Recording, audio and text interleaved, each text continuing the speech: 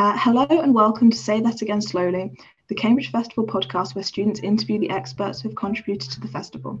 We try to pair up students and researchers from very different disciplines to bring things back to basics. There are no stupid questions here. This year's theme is power in all its forms, from nuclear energy to medieval saints, from the history of money to the biology of extraordinary animals.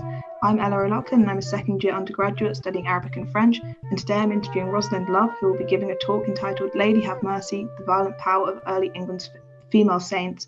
Hi, Rosalind. Hi, Ella.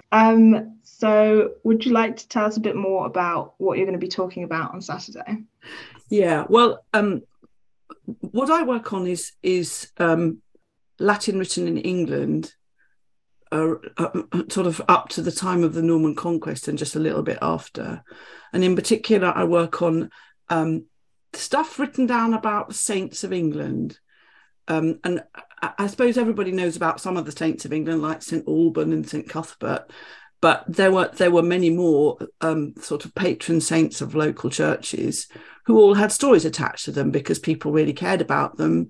And I suppose, in a way, what we call the cult of saints is a bit like celebrity cult now. So people kind of adored these individuals in their lives, and then after they died, they revered them. The big difference is that saints after death were believed to be able to kind of harness divine power on behalf of the people who kind of venerated them.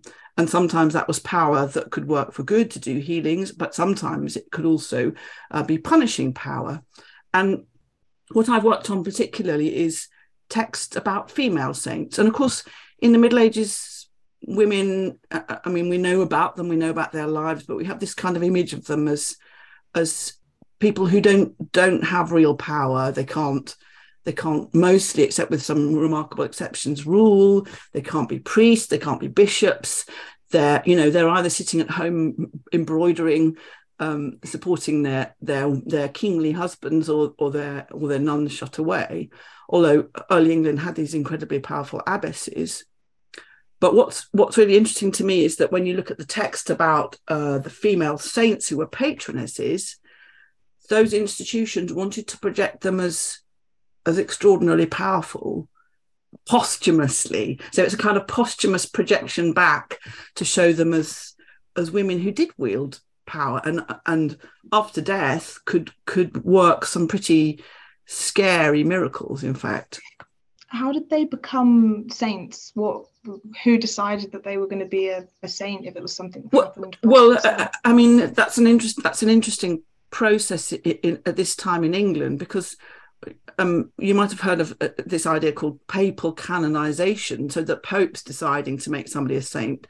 That only started in the 12th century, and in fact it's a process that still goes on now, amazingly.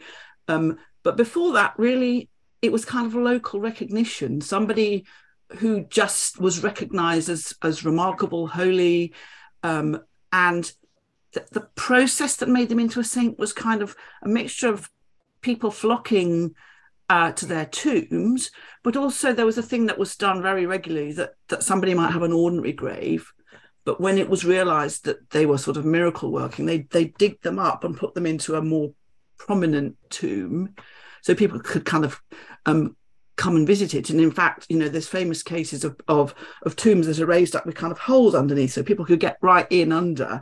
For example, at Canterbury, there's lots of pictures in the stained glass at Canterbury of people actually getting in underneath the tomb of Thomas Becket, so they could be really close to the bones of the saint and get their healing.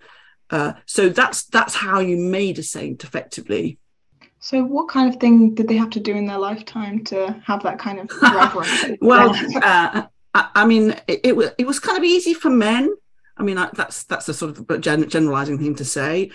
They had to be holy. They were mostly either monks or holy bishops, or sometimes a combination of both things, who were prayerful and preached powerfully or something.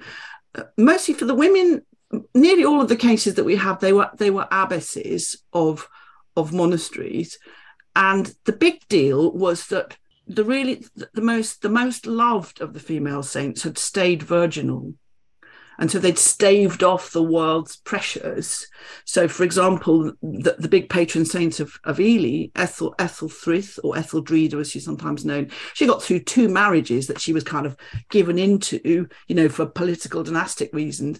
She got through them both and stayed virginal. In other words, she didn't consummate those 2 marriages. And eventually, so she wanted to give herself to God instead, and eventually she got away from the second marriage and established the monastery at Ely. And for some reason, virginity was this big deal at this time, and it's becomes a kind of stock narrative that women have to resist the pressures of the world, whether it's her family or lustful suitors, and it becomes like a kind of story that is told again and again. And I suspect it's a story that sometimes is imposed on the narratives of women's lives to give them this kind of tension point, so to speak. Would it have been in the back of their mind that they could be canonized by doing it, or would it have been something they would have... That's a very good question. I think that because we have texts that are oftentimes written quite a long time after the lives of these women, it's very difficult to get... I mean, what they tell us most about is the people who wrote about them and venerated them. They don't tell us much about the mindset. But I'm sure the women who chose the path of virginity knew that it was giving them some specialness, some inner strength. But whether they thought that it was going to make them a saint it's a very good question. I mean, I think what they thought they were doing was vowing themselves to what they regarded as their heavenly bridegroom. And that's also a very interesting theme, is that it's like another kind of marriage, but one to this extraordinary heavenly spouse. So the people who wrote about these saints, they called hagiographers? Absolutely, yes, absolutely. So who gave them the authority on the woman's life? Would they have been someone who knew her, or was it just somebody who was able to write? Well, I think it was almost like a profession. Certainly in a lot of the texts that I'm most interested in that were written in the 11th century were written by one individual who had just made it the thing that he did. And it looks like he probably went around the monasteries of England, and I mean, he was a monk, and it was like he'd be given bed and board, and he'd write up a hagiography for them because he knew how to do it, and he did it extremely well. And I suspect that his reputation kind of got around, and maybe he took with him samples of what he'd done before, and he'd listen to the local stories. And I think what happens is that people, well, it's the same as celebrity cult. People remember their favourite stories about, the time that I met Elvis, or the time that I met Princess Diana.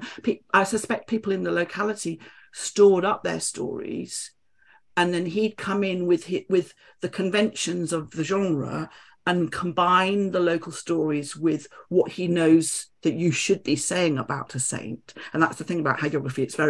It's kind of stuffed with tropes and commonplaces that every saint has got to be doing certain things. And he knew how to combine those two things. Fantastic local stories about the people of the place, and a sense of what the place is like, and then the convention as well. So did he make up a lot of the stories? Bits he added in? I mean, I would hate to say that it was all made up, but I think what he was very good at is embellishing maybe a genuine story to give it the right kind of colour and vividness. I'm sure he did make things up, because I think that was part of the genre. I mean, there are famous examples of hagiographies that are written about one saint that then just have the names changed to make them be about another saint. So it is a kind of cheating genre in that sense, and it almost sort of self-consciously so. So you and I could sit and make up a hagiography of your best friend, and it would look completely convincing, because all we'd need to do was use all the commonplaces. And it was thought to be sort of okay. I mean, to us it feels like plagiarism, doesn't it? But it was thought to be sort of okay because we're all limbs of the one body. So, you know, theologically it could be deemed. So I think he did make up stories. There's a saint that he wrote about called Mildthryth, who was venerated at a monastery in Canterbury, and she'd been an abbess in Kent in the 8th century, probably reasonably conventional. And there's an early story that her mother sent her to France to study. But in the hands of our hagiographer, when she goes to France, the abbess there tries to force her into a marriage with some young relative. And when Mildred says, no, I will not do this, the abbess apparently shoves her into a furnace, out of which she emerges completely unharmed. And then the abbess rips out her hair, and Mildred puts the hair in a manuscript that she's written and sends it home to England as a kind of SOS, and then she escapes. Now that sounds like a bunch of tall stories, doesn't it? But that's what they wanted to believe about the crisis that she'd had in her life. And that's precisely a story about somebody who's being forced to preserve their virginity and push away the temptation of the world. So who were the stories written for? Who read them? Well, most of what I'm looking at is written in Latin, and that instantly, as you can imagine, limits who can access it. But I think they were written oftentimes just for the monastery that cared about the saint. The stories that I've just mentioned about St Mildthryth at Canterbury, she lay in a monastery called St Augustine's, and that was an all male community. But and they were named St Augustine's because they had the body of St Augustine, who was the guy that was sent to convert the English. He was the first Archbishop of Canterbury. So they had a really big, powerful patron saint. And yet they nicked the bones of Mildthryth from where she'd rested, and they really cared about her. And I almost feel like they cared about her almost more than their big name saint, because she'd been this amazing, tough girl who'd preserved her virginity. And the story of her refusing this marriage when she's abroad, it's a narrative of the resistance against authority, and I can't help feeling that they like that, because I mean, when you're in a monastery, what you have to vow is obedience to the abbot, and that's fine if the abbot is just. But if you have an unjust abbot, then you can easily see how you might really want to have a figure that you can connect with who resisted unjust authority.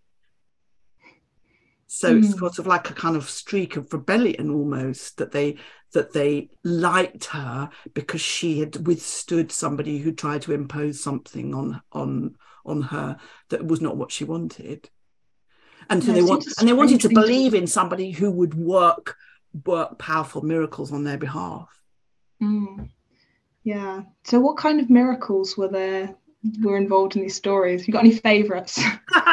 There's a story that bell ringers are ringing the bells at St Augustine's, and one of the bell ringers, he's absolutely exhausted from his labours, so he goes into the chapel where Mildthryth is resting, ostensibly to pray, but he falls asleep because he's exhausted from ringing the bells.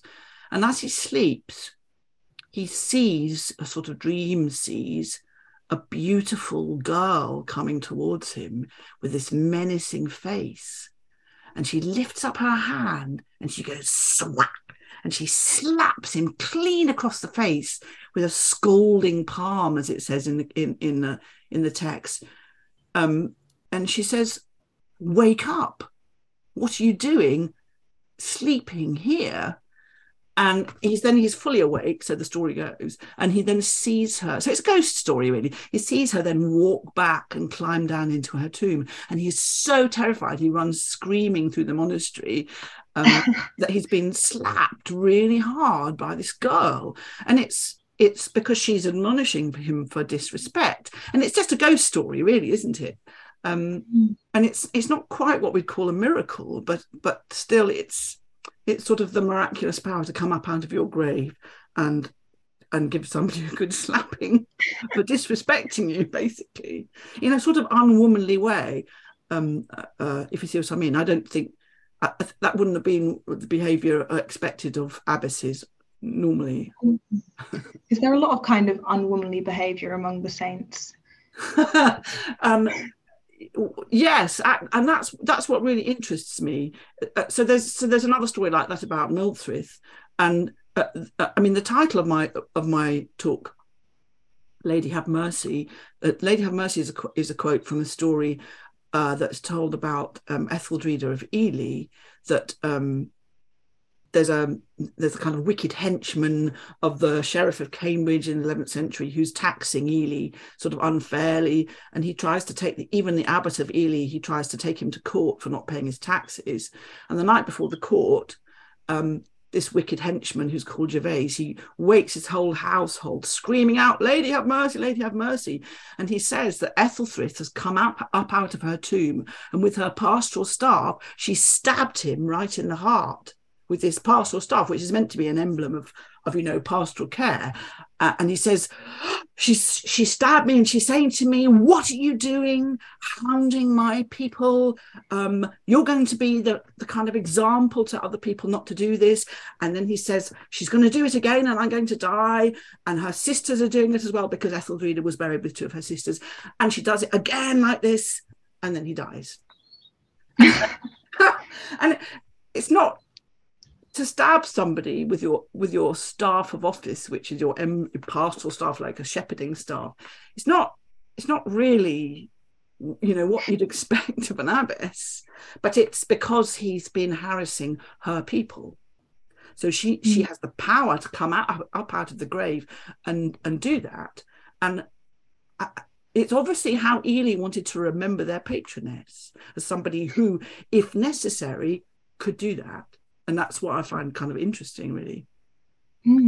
It seems surprising that there's like ghosts featured in these stories, because surely if they're Christian saints, the ghosts aren't supposed to be part of the belief system. Yeah, I mean, I use the word ghost, but I think there's a very strong belief in the thinness between this world and the next, that people could kind of appear up out of the grave. I mean, there are quite a lot of, as it were, ghost stories from the Middle Ages. There was because they had a strong sense of the supernatural, and I don't think it's contrary to what they believed, that it was possible for somebody to come from the other world or the beyond back into this world, because it was, in the Bible there's stories of angels appearing, and I think probably you don't. It's not much too big of a step to think that saints could do that as well, if that's how you wanted to think of them, if you see what I mean. Were they seen as kind of like being like angels? Their behaviour doesn't seem very angelic. No. Well, I think they probably were not quite as high in the hierarchy as angels, but then there's an idea, isn't there, of an avenging angel. I mean, even in the Bible, the angel drives out Adam and Eve from the garden. So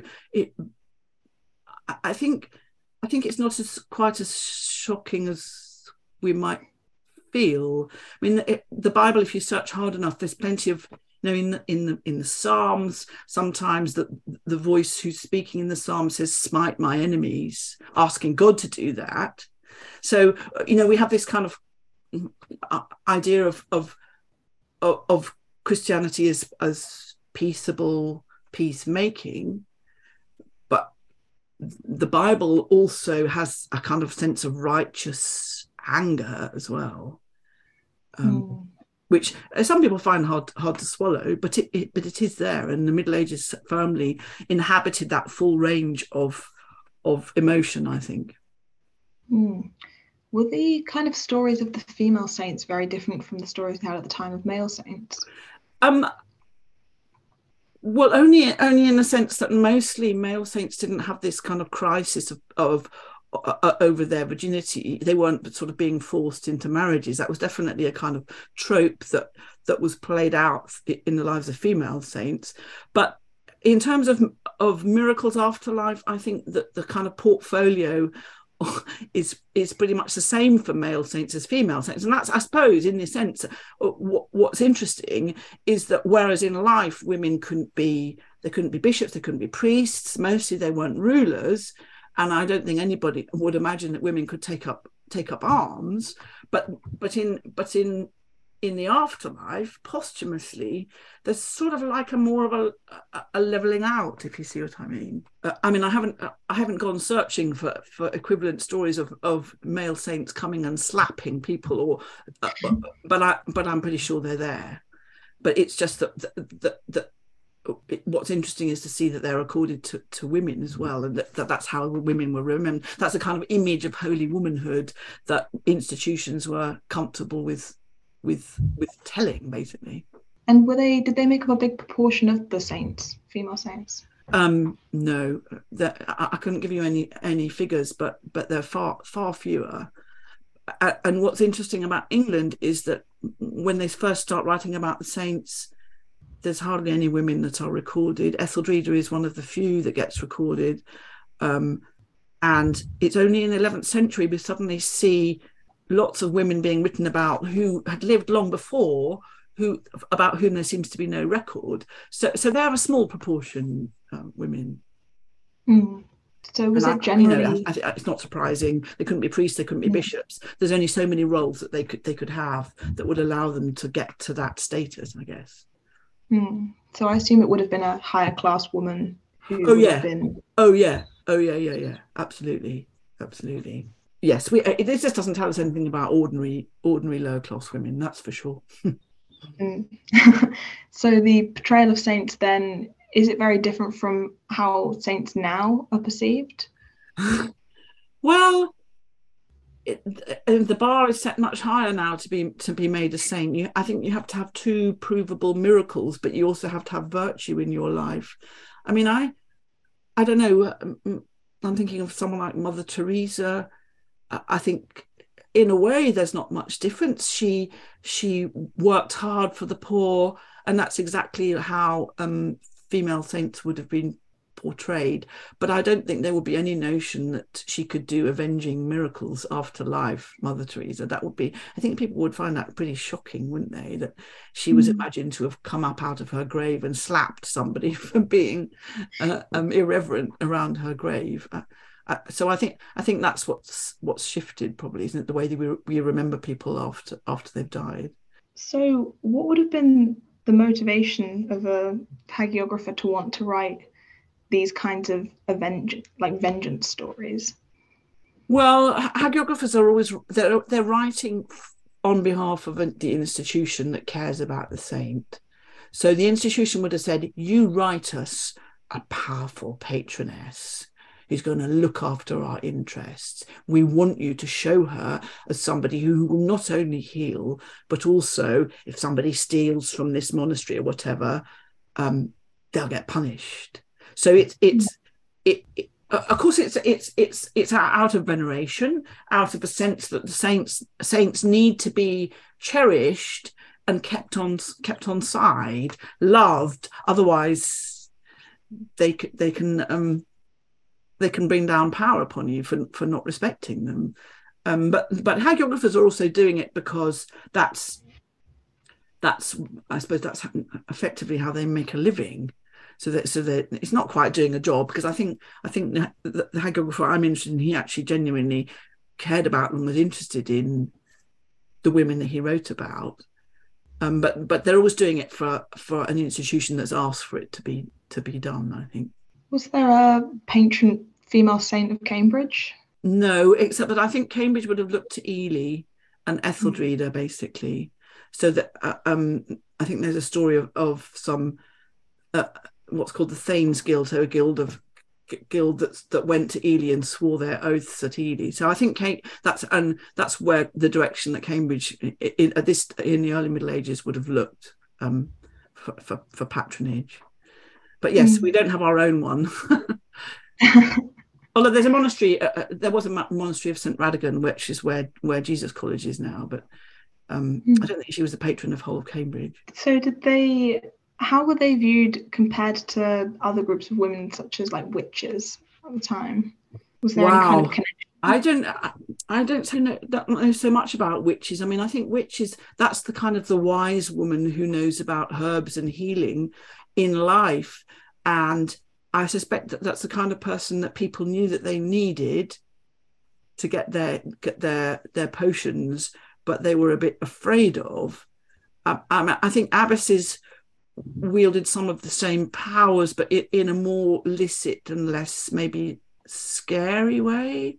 But I mean, witches are more a feature of the later mid. I don't know how much we know about witches in the period that I'm talking about. I'm sure there were wise women, if you know what I mean, who knew how to use herbs. And they certainly have got charms and potion recipes from early England.